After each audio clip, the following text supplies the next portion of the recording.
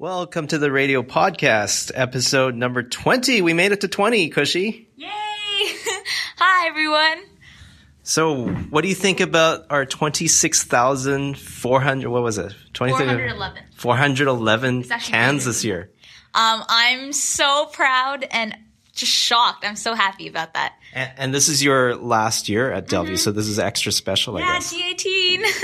It was such a good accomplishment. I don't know. I can't describe it. Like, we were so emotional because we worked so hard for this, and finally, it was worth it, and we're going to make people happy. So. Well, 25,000 was a ridiculous goal. Yeah, I know. I remember after we mentioned it, I was like, why? Why did we set it so high? Because the last record wasn't 22,000. Right. I didn't expect us to actually get 25,000. I just wanted us to get 20,000, and that was just. But it was a special year. We had like the letter from the Prime Minister that you got to open. Yeah. The letter from the Premier. We had a bunch of celebs. Riverdale people. Right. Yeah, that was great. So it was extra special for our 25th anniversary of Thanksgiving. That was good advertisement. Yeah. So how are things going? Really good. It's kind of stressful because it's grade 12 and we have like applications for universities and grad trans and, all the scholarship things to do. But other than that, it's really fun so far. It's a big, big year. Huge, yeah. The last one. Yeah. Don't tear up on me now. No, I won't. That's at the end of the year, Mr. Cullen. Right. We have a ways to go. Mm-hmm. We have a long time. I'm not leaving you alone for a while. Good. Do you want me to What's tell going you? on with Student Council? Student Council. Okay, well, we have formal day tomorrow, Friday the 17th, and we're going to be selling samosas for $1 each. We're also going to sell SPC cards all throughout November up till December 6th. There's some good deals on that. Mm-hmm. So it's $10 per card, and you can get up to 10 to 30% off of different places. It's, I think, 120 places you can get discounts at. So it's really good for students to, apply for that. And it's cheap as well. And Midui is having a bake sale next week, and Grad Committee is also selling popcorn for $1.50 tomorrow. And that's about it for November. Excellent. Yeah. And of course, we'll get into Christmas stuff when that happens. There's a lot going on for that. Oh, you guys have started today planning for the Christmas assembly. Yeah, all the other clubs have started too. We're going to get all those decorations and candygrams and hot chocolate sales going. Get the Christmas spirit on, I really like the decorations for Diwali that were put up. The Cultural Club this year is really good. They did a really good job. They're good with the decorations. Yeah. So maybe we can do the same thing for Christmas. Yeah, that's what their plan is. Deck the halls. And we're also going to have a clothing drive. A clothing drive? Yeah, the Cultural Club's doing that, yeah. Oh, cool. Yeah, okay. Cool. Anything else you want to plug, Cushy? No, that's about it for now. This episode we talked to Jacob. You know Jacob? Which one? There's so many. Andreessen. Oh, okay, yeah. Yeah? What did you talk about? Yeah, well, he plays guitar, and he's a really good actor, too. Oh, really? Although he's kind of given that up for his music career now. Wow. And he plays for the Oakstones, which is a band that's made up of, 3 Delview grads and one other person who's the drummer. So we hope to hear more about that because they have a single that's coming out. Oh. So keep track of that on social media. Is he going to pursue it after high school too, like as a professional Well, we'll see. career? We'll see. Yeah, that's good. Listen to the podcast. I will. I'm in it. All right. Thanks, Cushy. Take care. Bye.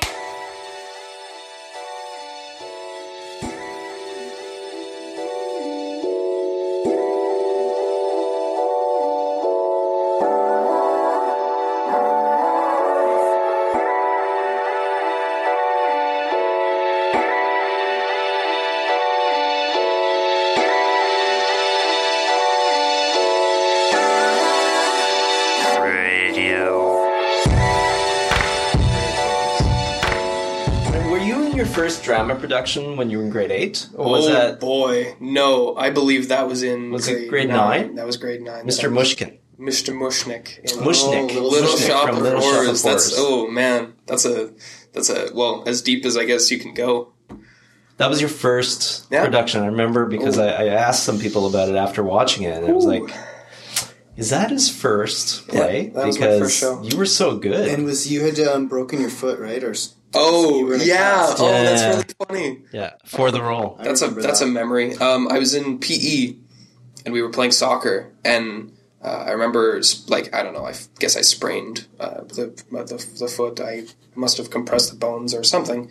But I remember coming into the gym after the class, and Hannah Baker, who was also in the production, who's since graduated, she said to me, damn, I knew someone was going to get hurt like a week before. And it was, I think, a week or two before the play. So for the first... for the matinee, which was the show that we did for the elementary school kids, I walked with crutches, and that was a chore. But then after that, I kind of sucked it up and used a cane and kind of took it as what I remember, it was a cane. Method acting. So you actually broke it before it started? Yeah, I guess as a sprain, I sprained the foot. And you just worked it into your character? 2 weeks before, maybe, and I just worked it in there. Yeah. Cool. Yeah. So that worked out really well?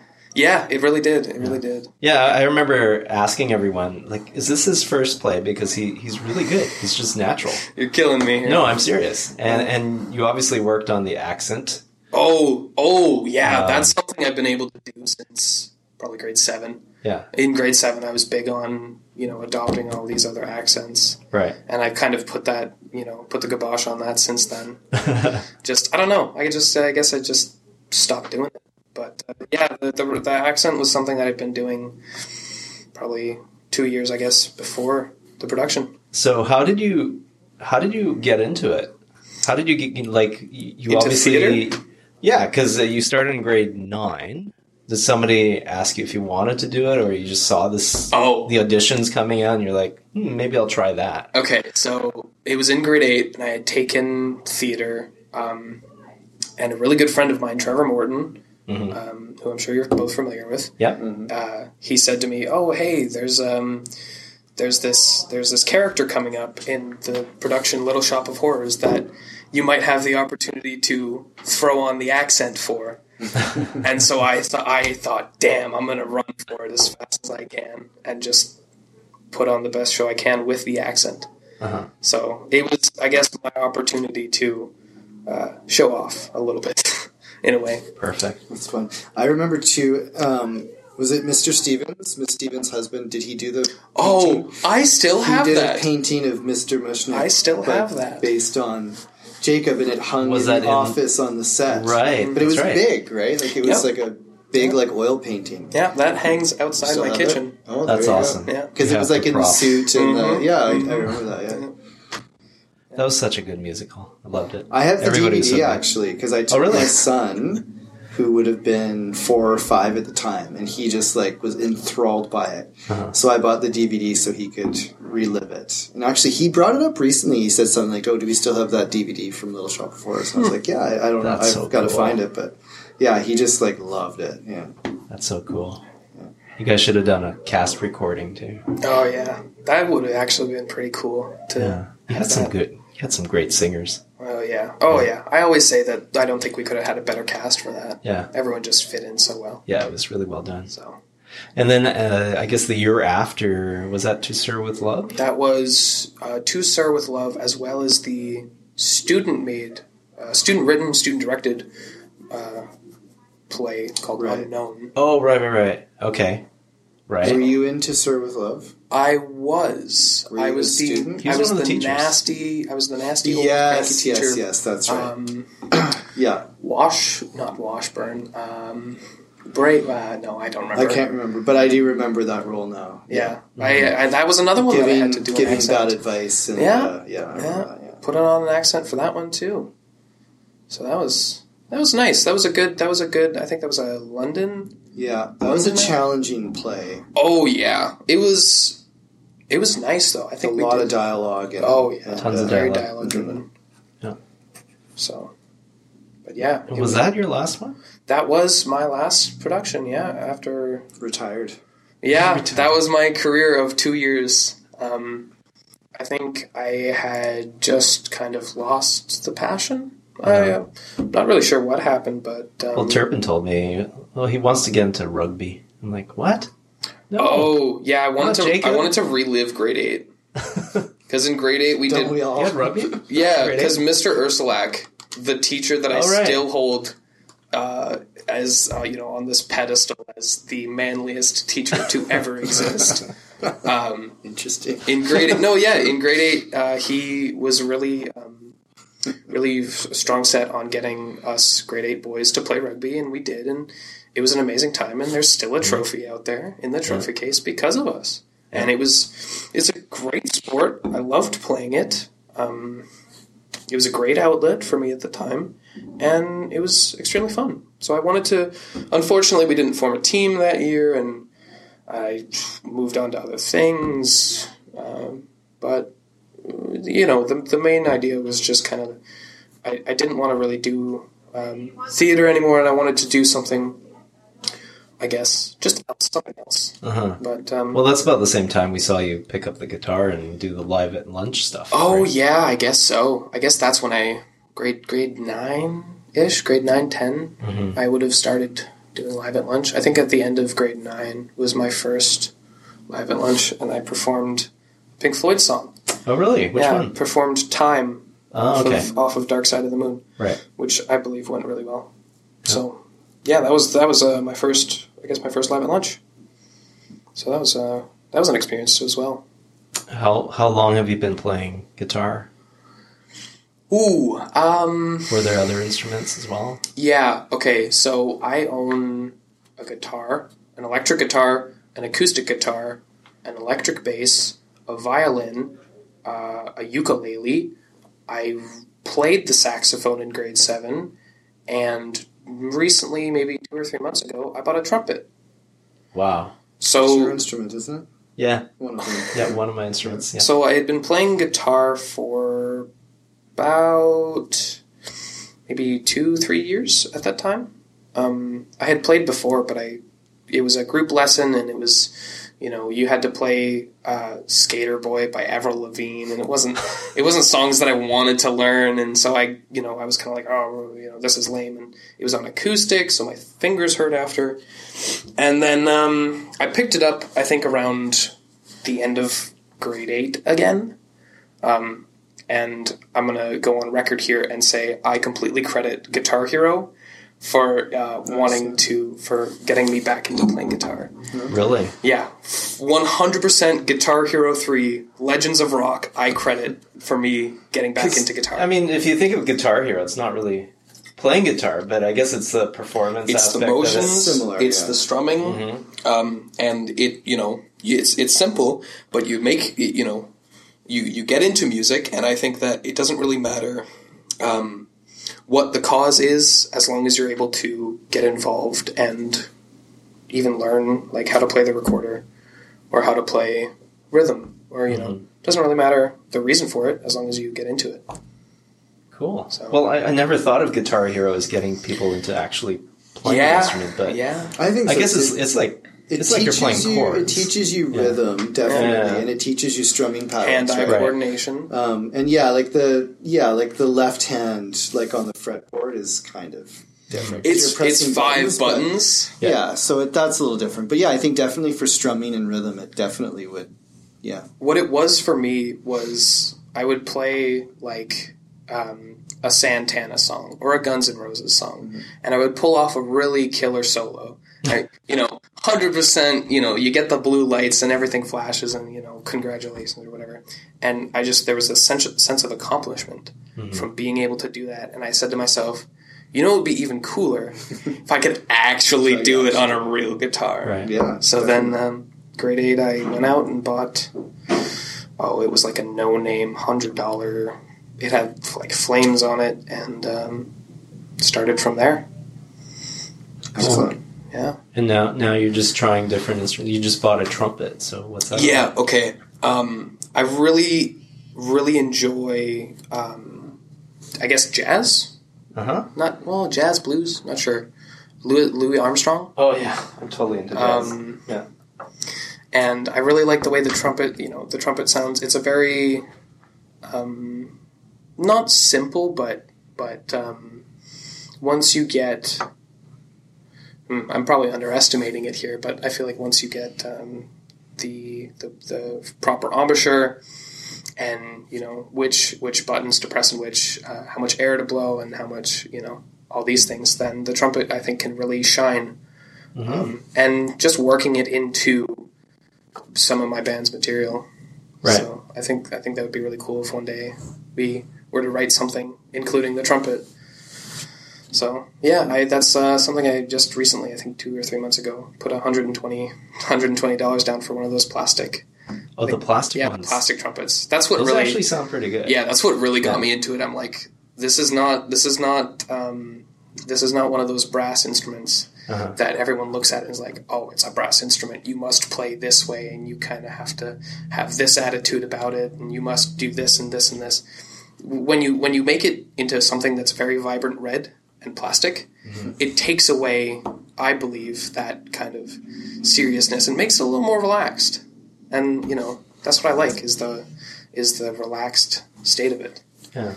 So, yeah.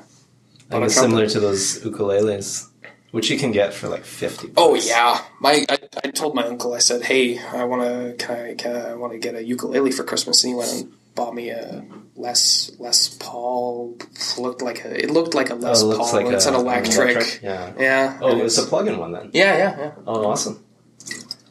So he got that for me for Christmas one year. Yeah. So that was nice. Yeah. It was good of him. Yeah, just like any instrument. You played the sax before, so once you learn a few things, then you really put your emotion into it. Yeah, it's almost like learning a language. Once you fully encompass one instrument, then moving on to the next, to slowly pick up faster. Especially ones that require an embouchure. So going from saxophone and putting the lips together and forming your embouchure, and eventually moving over to trumpet, your embouchure is relative. Maybe it changes a little, but just allows you to move on faster. So, yeah. When you listen to somebody like Louis Armstrong that you mentioned, oh yeah, like he smiles through his trumpet, like you can hear that. Yeah, just he puts so much vibrato into his playing, and you can almost feel like it's like laughter, which is really cool. Oh yeah, definitely. And different trumpeters have different styles, of course, but Dizzy Gillespie, with the improper form and the cheeks and the neck. Right. Yeah, it's like a blowfish. Oh yeah, absolutely. Yeah. Did you ever play any other instruments? You played. You're a drummer. I wouldn't say I'm a drummer necessarily. But you drum. A little bit, yeah. I've dabbled. I used to dabble in drumming. I played a lot as a teenager, but sort of more just for fun. And then as an adult, I actually took some lessons in my mid-20s, but it was kind of expensive, and I just drumming lessons. Yeah, and I kind of stopped taking lessons. But I had a drum kit, But as I got older, I was living in small apartments, and they ended up just stacked up in the corner. So I sold the drum kit. But then recently, just last year, I got an electronic drum kit, which is cool because it's quite small and it just sort of fits in the corner. And not so much noise. Yeah, you can make it up to I have a Bluetooth speaker that I play it through, and you can get more elaborate than that, of course. But but yeah, so I've been playing a little more recently. But I'm mostly self-taught, so I just sort of do it for fun. There's a ton of people that are self-taught. Oh yeah. I think our drummer is self-taught in a way. I'm not too sure. I haven't asked him, but I know he would play for 2 hours straight every day, and so he picked up. He's I think only been playing for a year, but almost every day he would put on his earplugs, put over headphones, and put on some Metallica. And his kit at his house is massive, so he would just play for 2 hours on end every day. And so he got really good really fast. So that's what it takes, right? Like if you're into it, then you'll do it. Yeah, definitely. I always find it funny people who say, "Oh, I've always wanted to do this or that," and they never actually go and do it. Yeah, the aspiration is there, but the motivation, not so much. Yeah, you gotta especially nowadays, there's so much self-help online with YouTube and all the tutorials you can get everywhere. I drove my wife crazy a couple weeks ago when Tom Petty passed away. Oh, yeah. I have a couple guitars at home, and same sort of thing. I just sort of strum them like occasionally, but not very well. But I was like, okay, I'm going to learn Free Fallin' by Tom Petty because, it's Tom Petty. And my brother is like the biggest Tom Petty fan. So we were talking about it. He passed away, right? Yeah. So I was like, I'm going to learn Free Fallin'. But I did. I went on YouTube and I watched like a couple tutorials and I played like the opening chords to that song just over and over that. And I drove the whole house crazy. They were just like, stop playing that intro. But I got it down after a couple hours. And, it's like 4 or 5 chords? It's 3. 3 chords? Yeah. But just from YouTube though. Right. Really, that's all I did. It's a few different versions of you can do anything like that. It's amazing. And I think for Mr. Kung and I, our generation, that's still kind of a new idea. Yeah. That you can learn anything online, whereas for you, that's nature, textbook, right? Oh, for sure. Yeah. But yeah, it's interesting. Well, that was me for a second. To turn that off. That was our nap. We were supposed to wake up. But nowadays it's just amazing. Like, I picked up a ukulele as well. I played a little bit of guitar before when I was, I think I started in grade 7. We had a grade 7 class, and the teacher was nice enough to have a whole bunch of guitars in the classroom. So he taught us basic chords and basic finger picking and stuff like that. And just a few years ago, I picked up a ukulele, and I was like, I'm looking for another instrument just to try, just like you. And $50. Oh, yeah. Cheap. Accessible. Yeah. I mean, it's not the greatest ukulele, but it's an ukulele. It makes people smile when you just strum a few chords. Sounds like the islands, right? Yeah, exactly. Who hates Hawaii? Yeah. Nobody, that's true. Yeah, surfing. Oh, man, I'd love to do Pineapple. surfing. You've been to Hawaii? I wish. I've been to Denmark. You've been to Denmark? I've been to Denmark. A little bit different. Are you Danish? I am. Okay. I am. I was wondering about your last name. Okay. The last name is German. Is it? And I've only seen it in one other place, and that was in Denmark. How do you say your last name? Andreessen. Andreessen. Yeah. Okay. Oh, I've been calling you Anderson for everyone calls me Anderson. Yeah, like Agent Smith, Major Mr. Anderson. Yeah, exactly. Yeah, but no, it's the last name is German, but my mom is Danish, and last summer for 3 weeks, my mom and my grandmother and we went and flew over to Denmark, and went around and saw the country. My grandmother had been a bunch of times before, and my mom had been, she came over when she was 11 with my grandmother and my aunt and my uncle, but I had never been on a plane at that point, so that was a real nice experience, just flying over and seeing all the extra family that I have too. That was, amazing. Probably the best 3 weeks of that year. Is that the only place in Europe you've been? I went to the main part of that trip was Denmark, but we also took like a day trip or 2-day trips over to Sweden, and I think a day trip down to Germany, the very north part of Germany, like just on the border. Yeah. So we didn't really get to the heart of Germany, but we visited one of the town centers, which is kind of like it's like an open mall. Mm-hmm. It's like a mall, but it's out in the air and it's not in a building. So that was a really nice experience too, and really calm, relaxed environment. I believe I walked through Copenhagen at night, which was really just a complete different sight from the daytime. Mm-hmm. But I'm not sure if it was Copenhagen or some other city at nighttime. But yeah, amazing country. Love it there. I see myself going back one day. To Denmark. Oh, yeah. Do you do I have a close friend is Danish. I believe we've talked about this before. And I know I always kind of joke and buck her because they have all of these Christmas traditions. Oh, the Christmas traditions. Are you versed in the Danish Christmas? What are the Christmas traditions? Okay, so... There's many. There's a lot. It's a lot of eating, I think. Oh, yeah. Which is good. Yeah. And the Nissa come, right? Oh, yeah. Oh, yeah, Nissa. They're like the little naughty elves, right? You hide the elf. The one of the parents hides the elf every night. and you have to find them in the morning, and then if you find them, I don't know. I don't remember how it goes, but that was something we did a lot as kids, and even now. So you had these toy elves. Yeah. You had the toy elves. We would stay at my grandmother's on winter breaks, and she would every night, once we had gone to bed, she would hide a little elf, maybe 5 inches in height. Uh-huh. She would put them on shelves, put them in book stands, and every morning we would wake up and race all around the house and try to find the little elf. And usually he would have some candy. He'd be sitting on some candy or sitting on, we'd get the little chocolate, and then you found the elf, and then you give him to grandmother, and then she goes and hides him again at the very end of the night. You repeat for 24 days. So this really is for like 24 days of candy.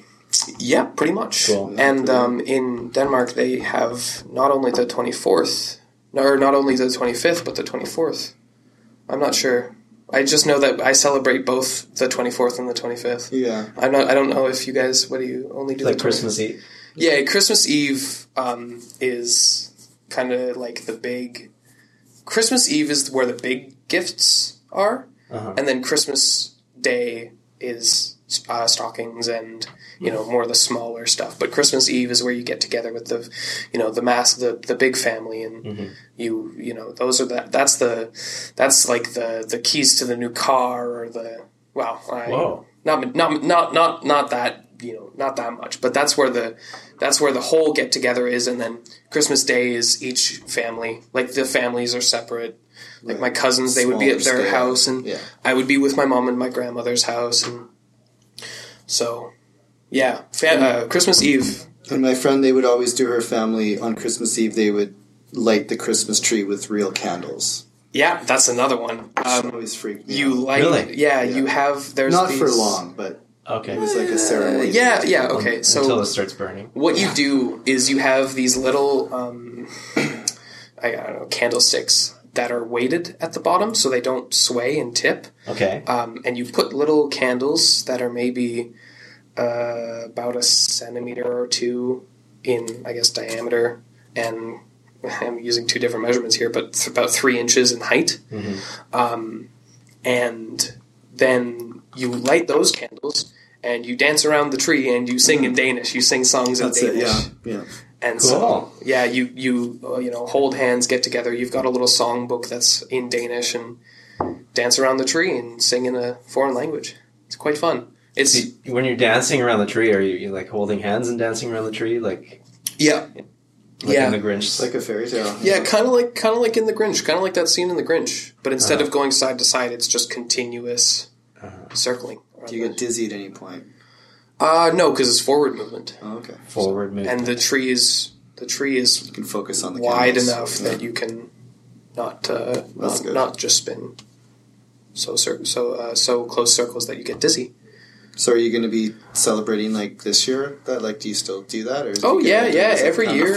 Did it last year? So you've always done the Danish? Always, yeah. It had kind of been, because I would choose. I would choose between going with my dad for Christmas Eve and then going with my mom for Christmas Day, and you would kind of rotate between the two for each year because my parents separated. But so I would choose, and the years that I would spend with my mom, we always danced around the tree and sang and did all that stuff. So did it last year, did it 2 years before that, and there's another one with the rice pudding. I don't know if your friend has told you this. Oh, is that where you find a... You find the almond? To find the almond, yeah. It's rice pudding. And then you win a prize or money or something. Right? So you have the day before Christmas Eve. Christmas Eve. Yeah. The eve of... So the 23rd. So the 23rd of December, I believe. You eat what is called Leisengol, which means... Leisengol? Yeah. Leisengol. Leisengol. Which means... rice pudding, rice porridge. Sure. I think I might be a little off in translation. But you eat this. It's like a warm. It's a warm rice pudding. I love rice pudding. That my grandmother would always make, and you eat that and you have it with butter and cinnamon and sugar, and it's artery clogging, but absolutely delicious. And then you make it in mass, so it's a very large pot of rice pudding, and you have it warm the one night, and then for the Christmas Eve dinner, so on the 24th, the next day, you have the same rice pudding, but you serve it as a dessert after the dinner. And so what you do is you have it's chilled rice pudding, and you have almonds with it. And so what the cook, my grandmother, what she would always do is you cut up almonds, and take the almond slices and put them into the rice pudding, and then she will take one whole almond and put it in the mix and mix it all around. And I think last year it went oldest to youngest to pick, or it might have gone youngest to oldest, but you pick and you take the amount of rice pudding that you want. And if you're the person who picks the amount of rice pudding with the almond, you get a special little gift for finding the almond in the, it's this big mystery of scanning the table and poker faces all around and who's got the almond, and by the end someone's holding it there in their teeth and you say, damn, they have the almond. But you have the rice pudding. So yeah, but the rice pudding.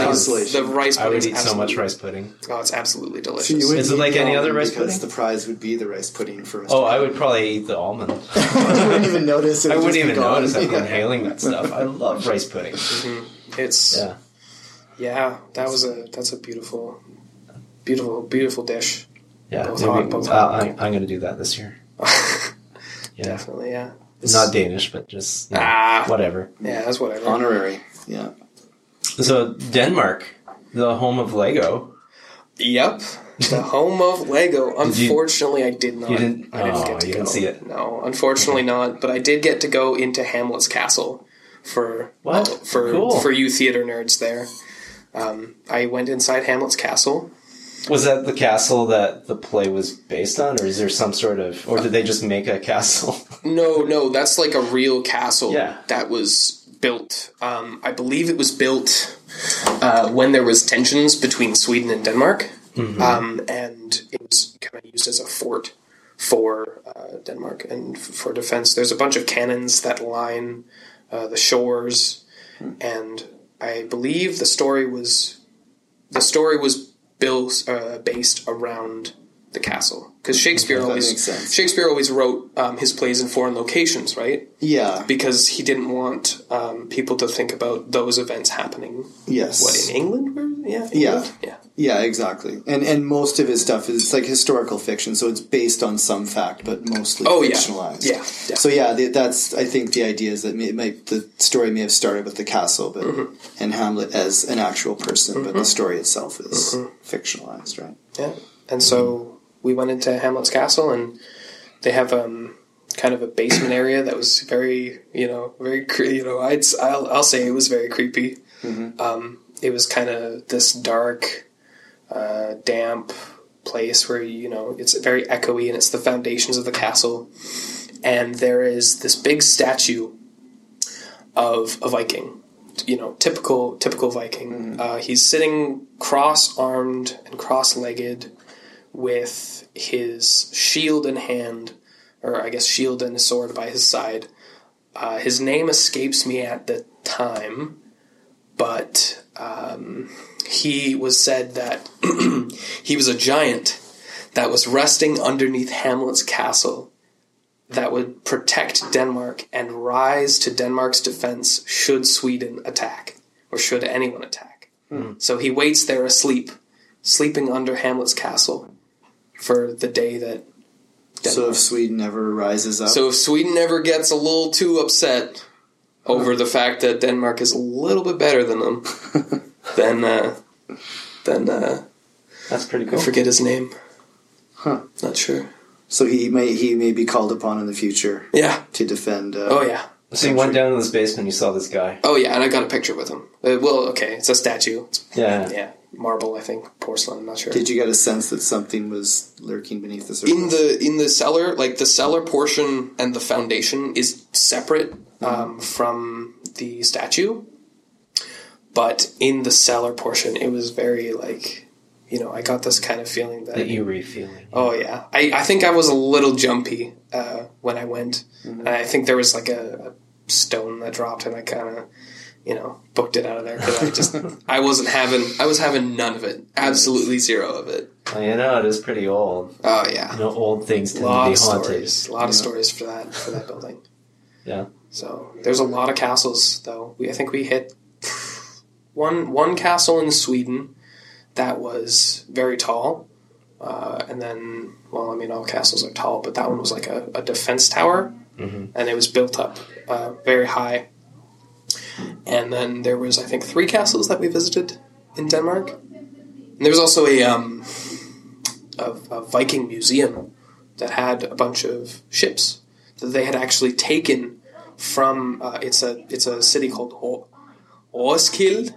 It's spelled Roskilde. Oh yeah, they have a big music festival there. Yeah, the music festival. Oh, that was the one where those people were crushed to death during a Pearl Jam set. Like, did that happen? 15 years ago. Oh, I had no idea. Or maybe it was even longer. Maybe that was closer to like 20 years ago. Oh my gosh! Yeah, a bunch of people got crushed and. Oh, was that died. when the stage collapsed? No, it wasn't a stage collapse. I think it was just too many people pushing up against the barricade. I had no idea. Okay. Yeah, I think that was in like the late 90s or something. I'd have to look it up. But yeah, it was like a real tragedy. I think like 8 or 10 people died. Oh, that's unfortunate. Yeah. No, yeah. They have a Viking ship museum though that they take. They had these I guess not ruins and not skeletons of the ships. Like there was I think 3 or 4 sunken ships that they actually took out of the water in the bay area by the city, and refined them, shined them up, and put them on display. And I got to go into I got to stand in one of the trade ships that they have at the side of the museum, and so that was also a really fun experience. And speaking of castles, Mr. Kung and I had our picture taken together outside of a castle recently. Yeah. Recently? Where was that? Disneyland. Oh, that was in Disneyland. Oh, that's adorable. That's the closest I've ever been to a castle. That's Sleeping Beauty's castle. What were you two? What were you two doing in Disneyland? We were. Give me the scenario. Yeah, it's the happiest place on earth. Yeah. How did both of you end up there though? We didn't organize it. Yeah, no. We just we knew, like, because we had been talking before we went, so we knew. Yeah, there's like a day overlap. Yeah, we overlapped by a day, and actually, we didn't actually meet each other till like the very end of the day because we were texting back and forth all day. Where are you? I'm over here. I'm doing this, but then it was like with 10 minutes till closing time, our families finally met up outside of Peter Pan, and wow, it was fun. That was a fun time. Yeah. That's funny. It's not like Denmark, though. No, that sounds pretty cool. Yeah. No, yeah, great country. There's an area that's kind of like Playland, called Tivoli, and it's kind of like Playland in the sense of there's rides and there's entertainment, there's restaurants. An amazing place to go. The gardens are beautiful, absolutely beautiful. My mom's cousin, who still lives in Denmark, he does the garden work for them, so we actually got free passes into Tivoli. So that we got to see the Tivoli Gardens. Do they have cool rides? Yeah, I think there's a few cool rides, and there's it's not like the Vancouver Aquarium, but they have tanks of fish that they have on display, and very beautiful place. Yeah.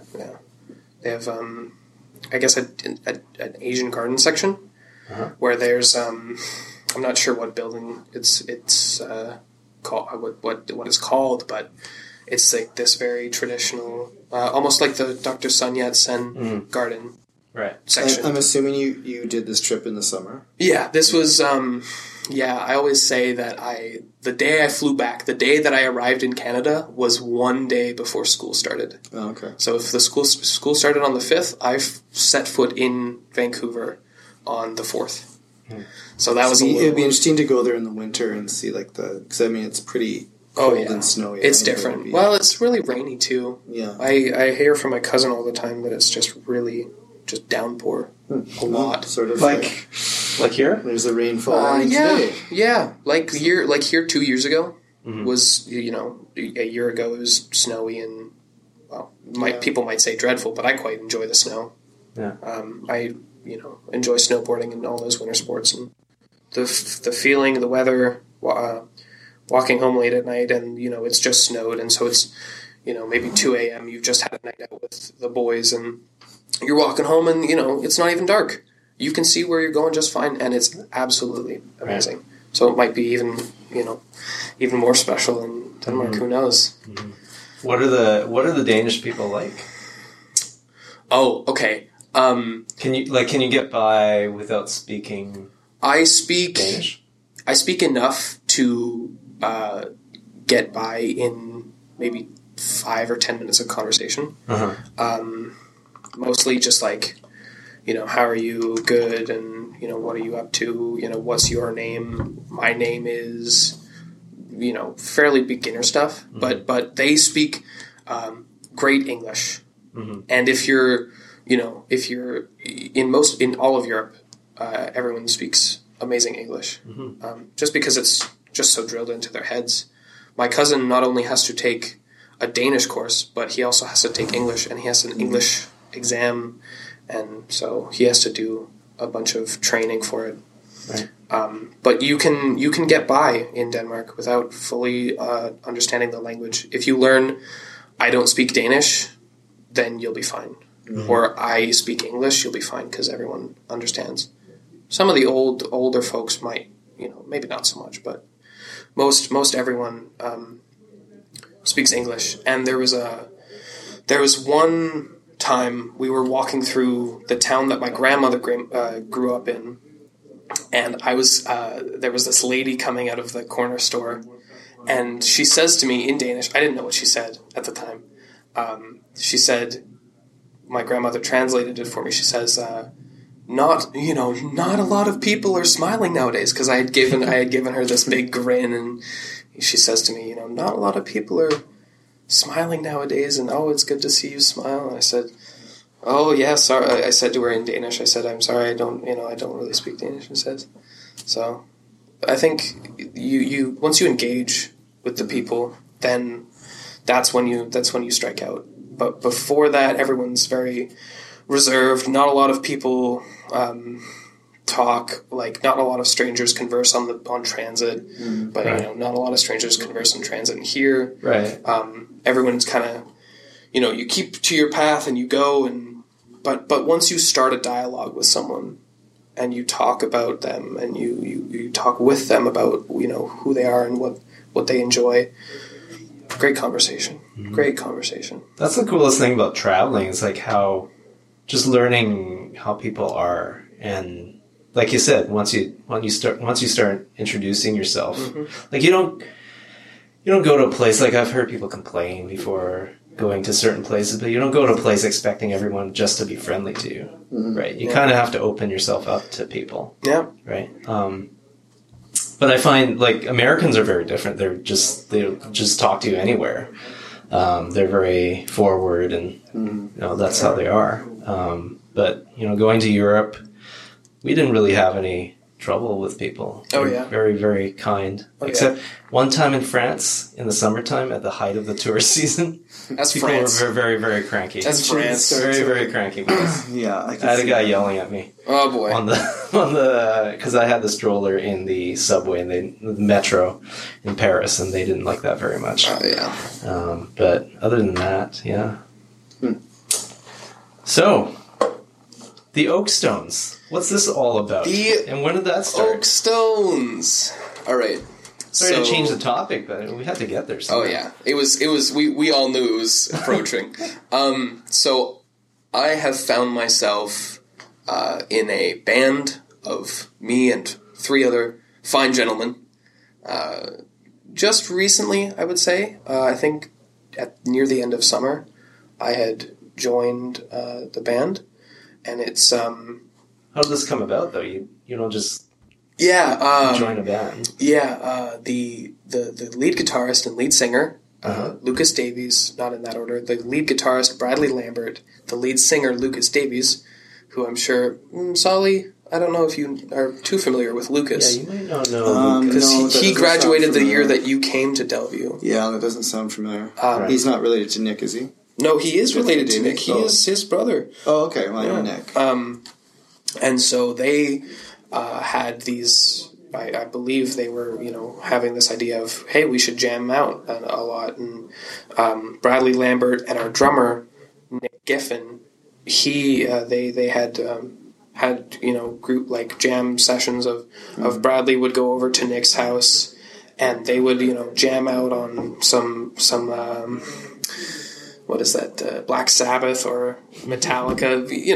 Nick was very, very hard rock at the time. The classics. Before the full formation.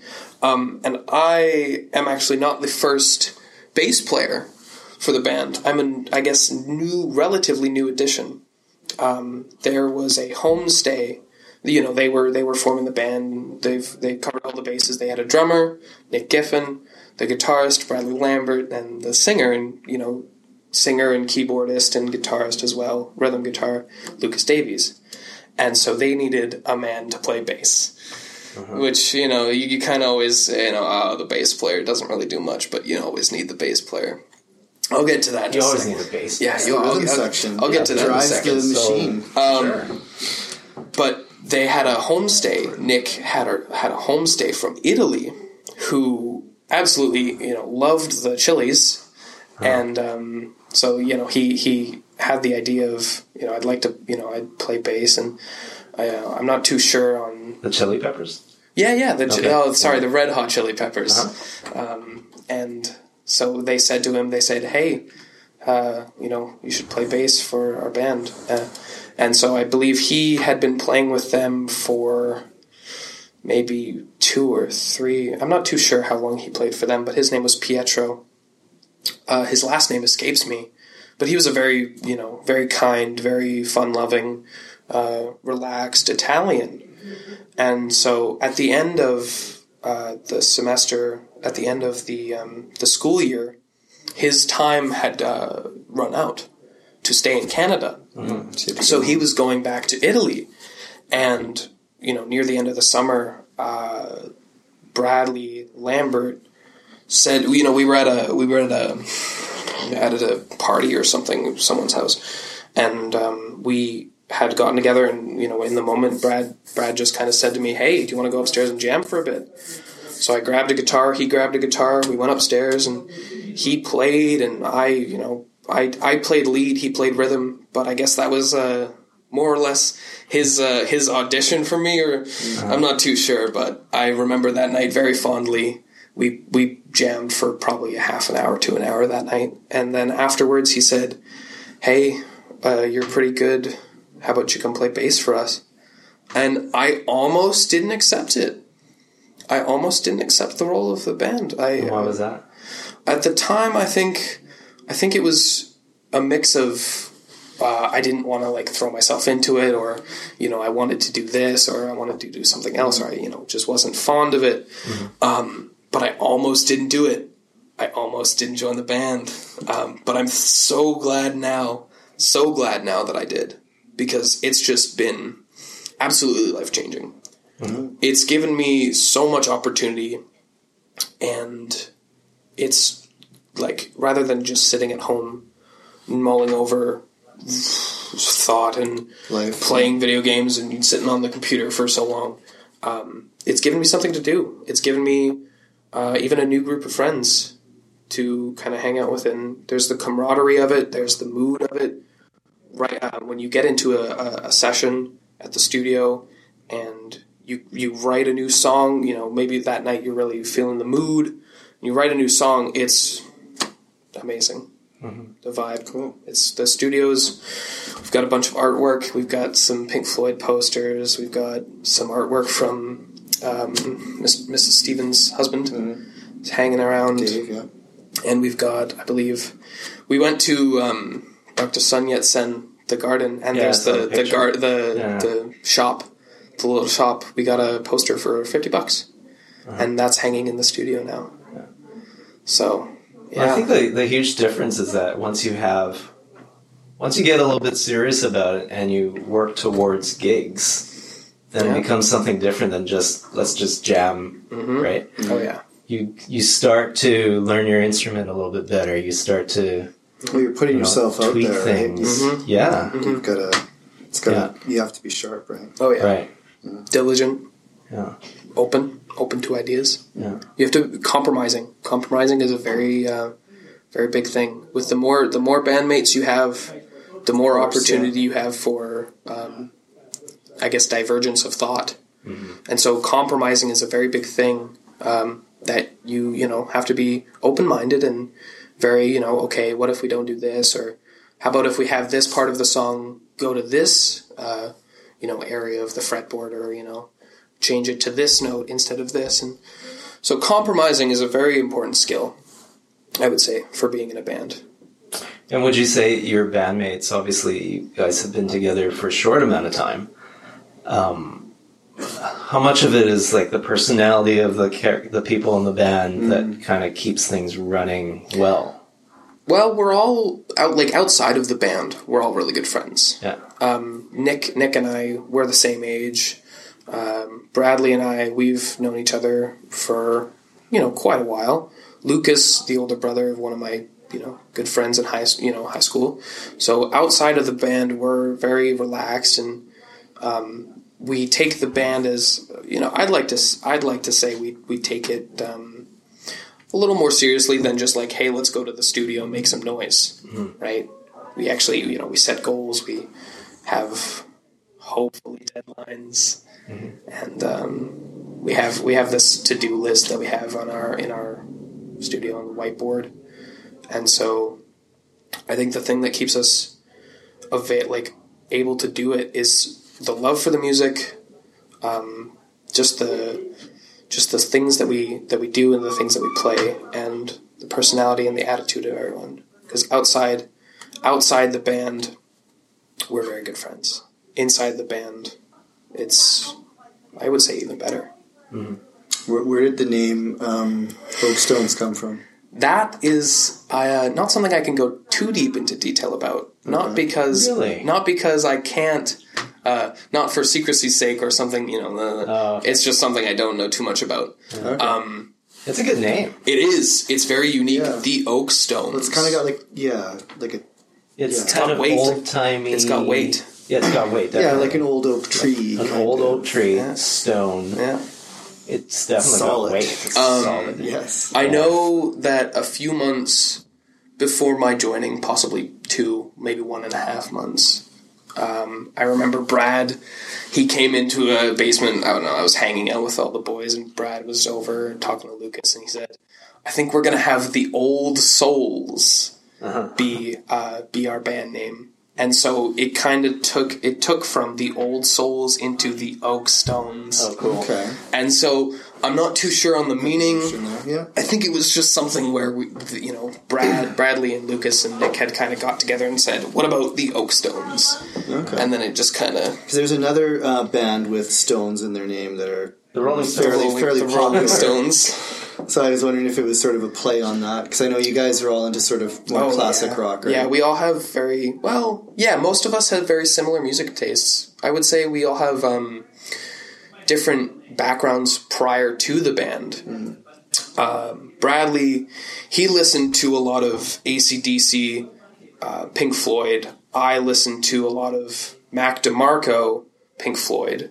So I have, a little more, I'm more shoegazy, kind of effect-driven, kind of jam, fun-loving, that kind of stuff. So you're not the Flea of the band? I'm not, I'm not too sure what you mean by that. I think there's only one Flea. There's only one Flea. Yeah, there's only one Flea. There can only be one Flea. You're not taking your shirt off. Yeah. He's, 54? He still doesn't wear shirts. No. Actually, I saw him on YouTube last night.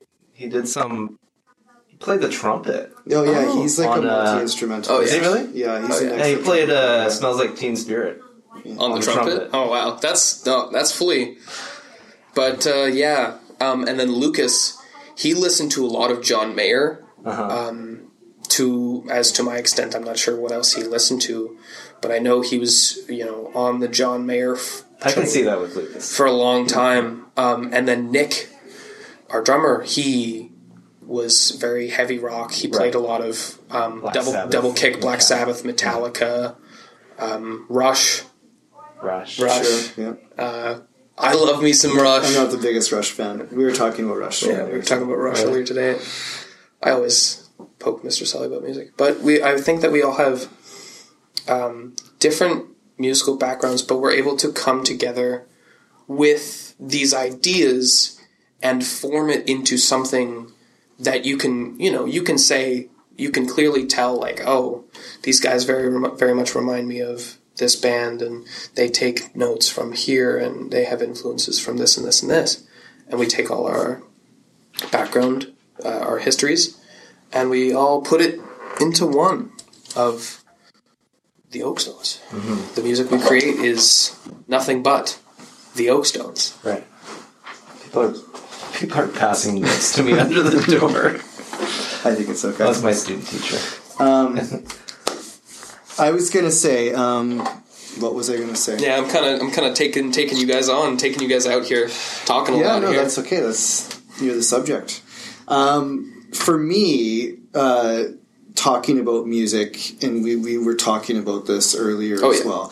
I'm very much about the live show, and that's when you were sort of saying, like, being in a band, was sort of like life changing for you. And that when I think of like music and playing a large role in my life, I feel like it was seeing music live. Mm-hmm. And I was just curious what your thoughts are on that, and if your band has plans to do more live shows. And I believe the band as the Oakstones. The Oakstones have had 4 shows.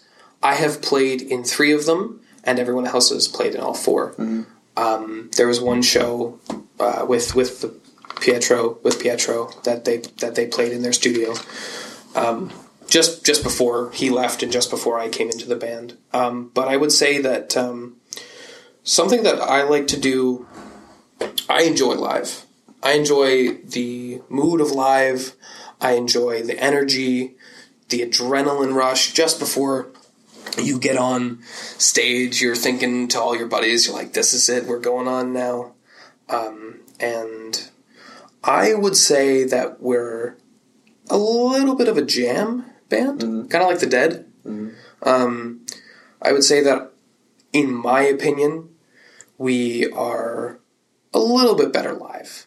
Just because there's the mood, there's the atmosphere.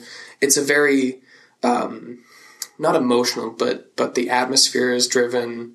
The mood is there. The mood is present. You're feeling good. You're feeling great. You're watching these 4, maybe you're a couple of friends of ours, and you're sitting down and you're like, wow, these guys are really putting on a show. I believe the music that we have recorded is good. It's amazing. I love it all to death. But I think that our live show tops our recordings. So in your shows, I mean, it's still early days, but in your shows, has it been mostly covers then? No, actually. Really? We do have quite a lot of original material. Uh-huh. I think for the most recent show, we played, I think, 1 cover. Mm-hmm. And we played for, I think, an hour and 15. Wow. That's good. Yeah. What was the cover? Red Hot Chili Peppers. We played Under the Bridge. Nice. Was that in memory of Patricio? So you worked for that one song? Yeah, well, yeah. It was something that Pietro had always... Pietro, sorry. Patricio. It's something that Pietro had always wanted to do as a song, so it was kind of an homage to him. The show that we played before that, which was the one we had titled Lambert Stock, right, as an homage to I believe it was a 3-day festival, Woodstock. We had played in Bradley Lambert's backyard and played on his back deck and filled the backyard with people, and we played that song as an homage to Pietro, as kind of I believe I said into the mic just during the intro of the song, I said, "This one is for Pietro, the Italian legend." So that was definitely, we definitely played that song. So an hour and 15 minutes of mostly original stuff. The Lambert stock was about an hour and a half, maybe 2 hours. Wow. With a 15-minute intermission. So it was like an hour and 45, where we played 2 covers, I believe. We covered Little Wing, Jimi Hendrix, off of Axis, Bold as Love, and we covered Under the Bridge off of Blood Sugar Sex Magic. Oh wow, there you go. You're on today. And so we did those 2 covers, but all the other stuff that we played was originals, and we're just constantly at the studio writing new stuff. Mm-hmm. So we've got a lot of material, I would say. Little Wing's not easy, but I'm sure Bradley can play that. Little Wing sounds amazing. Yeah. The way that we all come together. Nick is an amazing drummer. Uh-huh. His fills are exceptional. Beyond exceptional, I would say. Bradley, his solos, even when improvised, spectacular. Lucas's singing honestly fits the sound of our band so much. And the playing bass for Little Wing is just, I didn't learn the exact parts, but playing bass is, it's a little, it's kind of always the role of the band that's kind of like, oh, it's just playing bass. It's relative easy. Well, easy to play, but when you do it correctly and you do it properly and you add the nuances, then you're just making everyone else shine. Mm-hmm. That's something that Flea himself has said, is that as a bass player, you should listen to what the other people are doing and what everyone else is doing and complement them with your playing so that you make them shine. Mm-hmm. So... But, I mean, when you hear Flea play, it's obvious it's Flea. Oh, like, yeah. He's got his own style. Sound. I remember listening to Alanis Morissette, A Jagged Little Pill, and what song was that? Flea played on one of the songs, and I remember hearing it for the first time. I was like, is that Flea? Yeah. And I looked it up, and it was. So it's very distinctive. Oh, yeah. For your live performance, you were talking about how amazing it is because you get to interact with the audience and with your bandmates. How would you draw a parallel with your work in the theater? Oh, that's... there must be some crossover there. That's interesting. Maybe I haven't thought of it, but is good question. Are there some similarities to the feeling you get when you've prepared for the play and you get up there? Yes. I would say the emotion that I was holding in my heart, in my mind, and my hands before the show, before Lambert Stock, which is, I would say, probably the best show we've ever played. The emotion prior to playing the first note, getting through the first solo, through the first song, is extremely similar, if not exactly the same, as the feeling you get before the first line of a play is said, or before the first cue of a line, if a light pops up. The feelings are so close, if not the exact same. And it's entertainment, right? Oh, yeah. At the end of the day, it's definitely under the same umbrella. Mm-hmm. Mm-hmm. Yeah.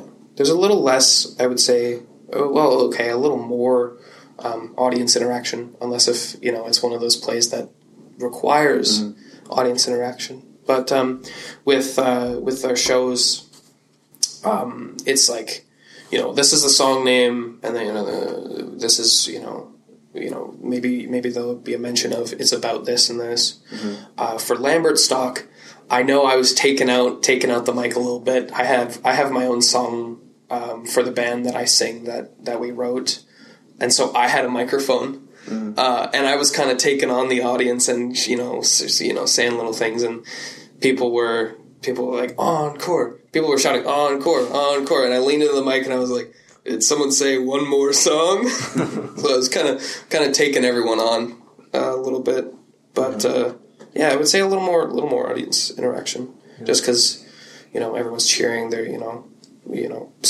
Brad pulls off a really, really amazing solo, and you get someone just whistling or, cheering, clapping. It's great. It's amazing. Yeah, and feed off of that, right? It's a back and forth. You play the song, and then the audience hears the song, and they take it in, and they put out, the positive energy of the applause, the cheering, the, you guys rock, or, compliments. And then you take it in as a band member and you say, all right, they loved that one. Let's do even better. And it's just a constant build up and build up and build up until the finale of the show, which you just blow out of the park. That's an awesome addictive feeling. Definitely. There's a lot of, actors I've talked to have also said the same thing. They're like, it's something that drives them. They want to perform. I want to see people enjoying it. Mm-hmm. That's, I think, something that drives me a lot, is that seeing that other people are having a great time, and just, even making someone's had a rough day and they're coming in to the show and they're like, all right, let's change the mood. Let's give her all she's got. And then you play the show and their day improves. Even seeing that is phenomenal and just an experience in itself. Improving someone's day through music is amazing. Can we talk about this new single that you have? What is the single called? The single... Tell us a little bit about it. I believe I'm able to say the name. I believe I'm able to say that it is called Dark Sunday. The single is called Dark Sunday by the Oak Stones. Well, it's already on your social media. Oh yeah, I guess it. Yeah, I'm not the one in charge of that. That's mainly Lucas. But yeah, that was my first experience in the studio part. I always say go down to the studio, but it's more of a jam session. But this was really in the studio with a producer who said, okay, we're going to play to a click track, which is just a metronome. And we're going to get all the drums first. And it's a very, I would say, not time-consuming, not tedious, but maybe not even draining, but a very, trying process. It's very different from live performance, obviously. Indefinitely. Mm-hmm. The first time we ever had the first studio session, I believe, was a 15 hour day. Woke up 15 hours. 15 hours. Oh yeah. Woke up, got out of bed, had my morning routine, got picked up by the mates, went down to the studio. We set up drums, and we got all the drums recorded. Mm-hmm. And so, that's your little slice there, Solly. Got the drums recorded, and then we moved on to the bass, which was my portion. And then we did I believe it was the guitar, the rhythm of the guitar, and then the solos of the guitar, and then finally the vocals. So the first day was the rhythm section, was drums and bass, and that was 15 hours. So that was, testing. That was very testing. And then over time, the guitar, the rhythm guitars, once you have the rhythm section done, having the rhythm guitar and the lead guitar and the solos and the vocals is very simple, because you don't really need anyone. You don't need the other bandmates because it's already recorded. Mm-hmm. You already have the track set up. And so you can go in as, Brad can come in or Lucas can come in without any of us needing to be available. Mm-hmm. And they can go in and do their part.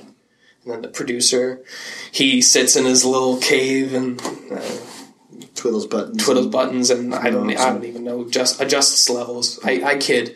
He's a very nice man, our producer. He's very, very relaxed. A friend of Lucas's father, I believe. And so that was a very long experience. I believe we've been working on it roughly a month. Yeah, it would probably be about a month. And Dark Sunday is available on social media for pleasure. At the end of the month, right? Yeah, November. I believe I've been told mid to late November is our time frame. Not a specific date yet, but I know that it is nearing the end stages of completion. and that it will be available on iTunes, Apple Music. It'll be available on Spotify, and should be available on YouTube as well. I might be incorrect with iTunes or Apple Music, but I'm not too sure, as that's not my okay. I'm just the guy who plays bass. I just do my part, and I do a little more than that. I have input on what things sound what way, and if there's a little too much twang or gain. You need more cowbell. Oh yeah, throw in some more cowbell. Yeah, you can't get enough. Yeah, I have a sickness, and the only cure is more cowbell. More cowbell. Yeah, but yeah, it's a very long process. It's fun. I would say it's really fun. I would say live shows are, more fun. Mm-hmm. But it's more spontaneous. Yeah, of course. So it's a different. It's a creature altogether. It's almost apples to oranges. Yeah, but it's more like green apples that are kind of sour and reserved to Red Delicious. Uh-huh. Right. So there's still. I guess a lot of it is the produce. Like after you guys have all the instruments recorded, do you get a chance to listen to how it sounds together and make adjustments and decide what you want to do with it? That's what the last couple of sessions have been. Mm-hmm. Is we've gone in and the producer has the mix, and he's told us, okay, so I've turned up the drums here and I've done this, and maybe turned the guitars down a little bit, just so you have to, it's kind of a balancing act. But that's what the last couple of sessions have been, is just going in, listening to the mix, and making our own thoughts and our own notes of, maybe we can't hear the drums enough in this section, or maybe the guitars are a little too loud here, or maybe the vocals shouldn't have, this amount of volume or effect to it. Has he added other effects or instruments or anything like that? No, it's all our own. I believe there is some reverb or echo. I'm not too sure, but if there are effects, they are minor. It's this single is a very very natural, very few kind of added things. It's very natural, very plug in and play. There might be a little gain on Brad's guitar or a volume pedal, but it's something that I believe is good, and it kind of has not a classic. I don't know. It's hard to define, but it's rock. It's rock and roll. I can tell you that. The chorus, very rock and roll. It's great. I love it.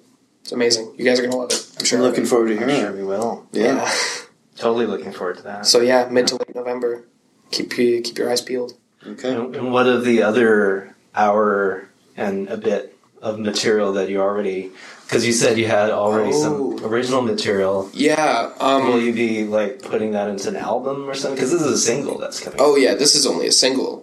We are looking forward to recording drum tracks to get a new project going. And so we're constantly, I say constantly because I really do mean constantly, just writing and creating new songs and trying new things. And so we do have, I would say, enough material to form an album. How long that will take to get that recorded is beyond me. But I do know that we will be working on something like that. I think, though, the album as a format is not on the way out necessarily, but with streaming music and the internet, right. It seems like a lot of people are going more just to the singles market or shorter EP kind of recordings. I would agree with you on that. Short form stuff, and I think it's hard to wrap. Things were done a certain way for so long, but to have a 10 or 12, 50 to 60 minute album isn't really necessary. I don't think anymore. I think it's a little bit of a cycle. I think you had. I'm not too sure what it was pre Sgt. Pepper's, but I know that once Sgt. Pepper's hit, you kind of had albums turn into the main source of gain. Yeah, because even through the 1950s and 60s, like singles were quite popular, right? Like 45 RPM you get your records, right? We'd have 2 sides or whatever, and you'd have 2 to 4. You get your A track and your B track. Yeah. I guess the cool thing about albums is it was like a themed collection, right? Sgt. Pepper's or Abbey Road, and it was all like the tracks were selected to be put on there for a reason. Dark Side of the Moon, and especially Abbey Road. It was like you can't. Yeah. I mean, you can listen to the individual songs, but you kind of need to listen to the whole thing. Yeah, it makes more sense. Right. Together, Yeah. But whereas now, I see a lot of bands, I listen to a couple of cover bands for jazz, and there's a funk band called Scary Pockets, and all they do is they release singles, and then once they have enough songs, they call that an album, and that gets put on iTunes. Yeah. Right.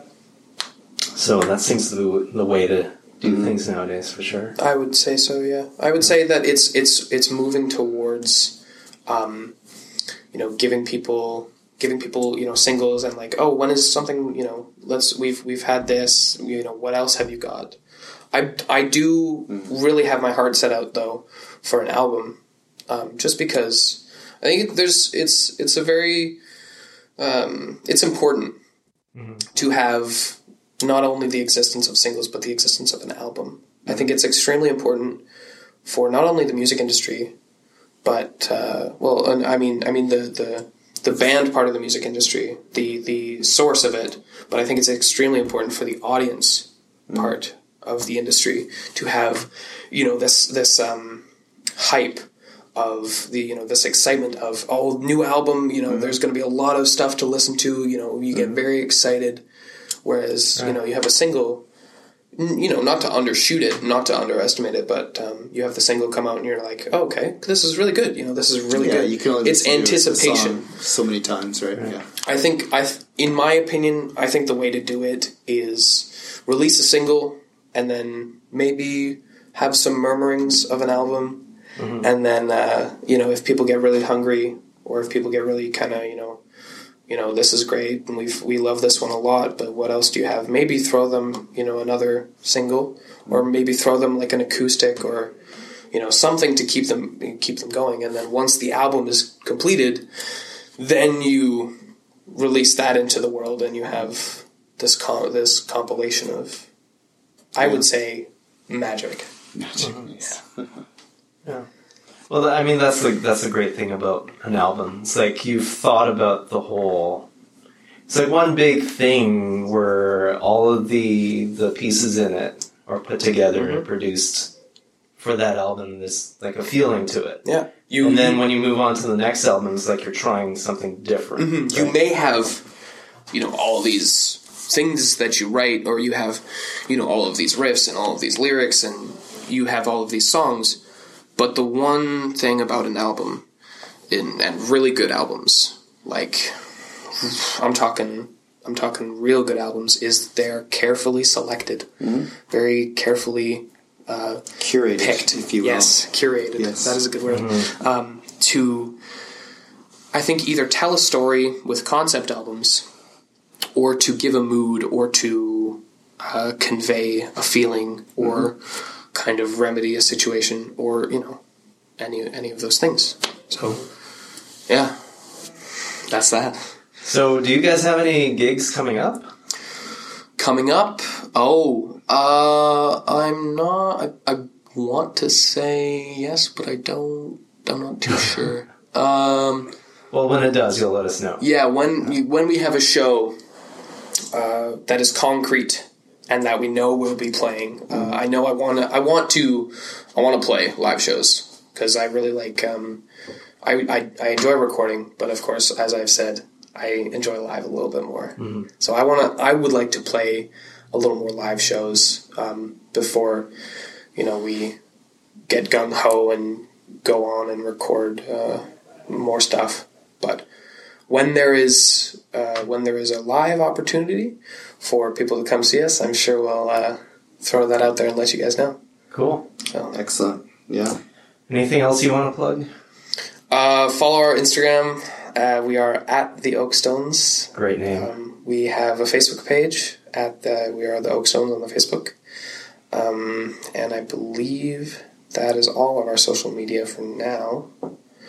But we will soon have, soon, mid to late November, keep that time frame in mind. We will be on Spotify, iTunes, hopefully, and YouTube.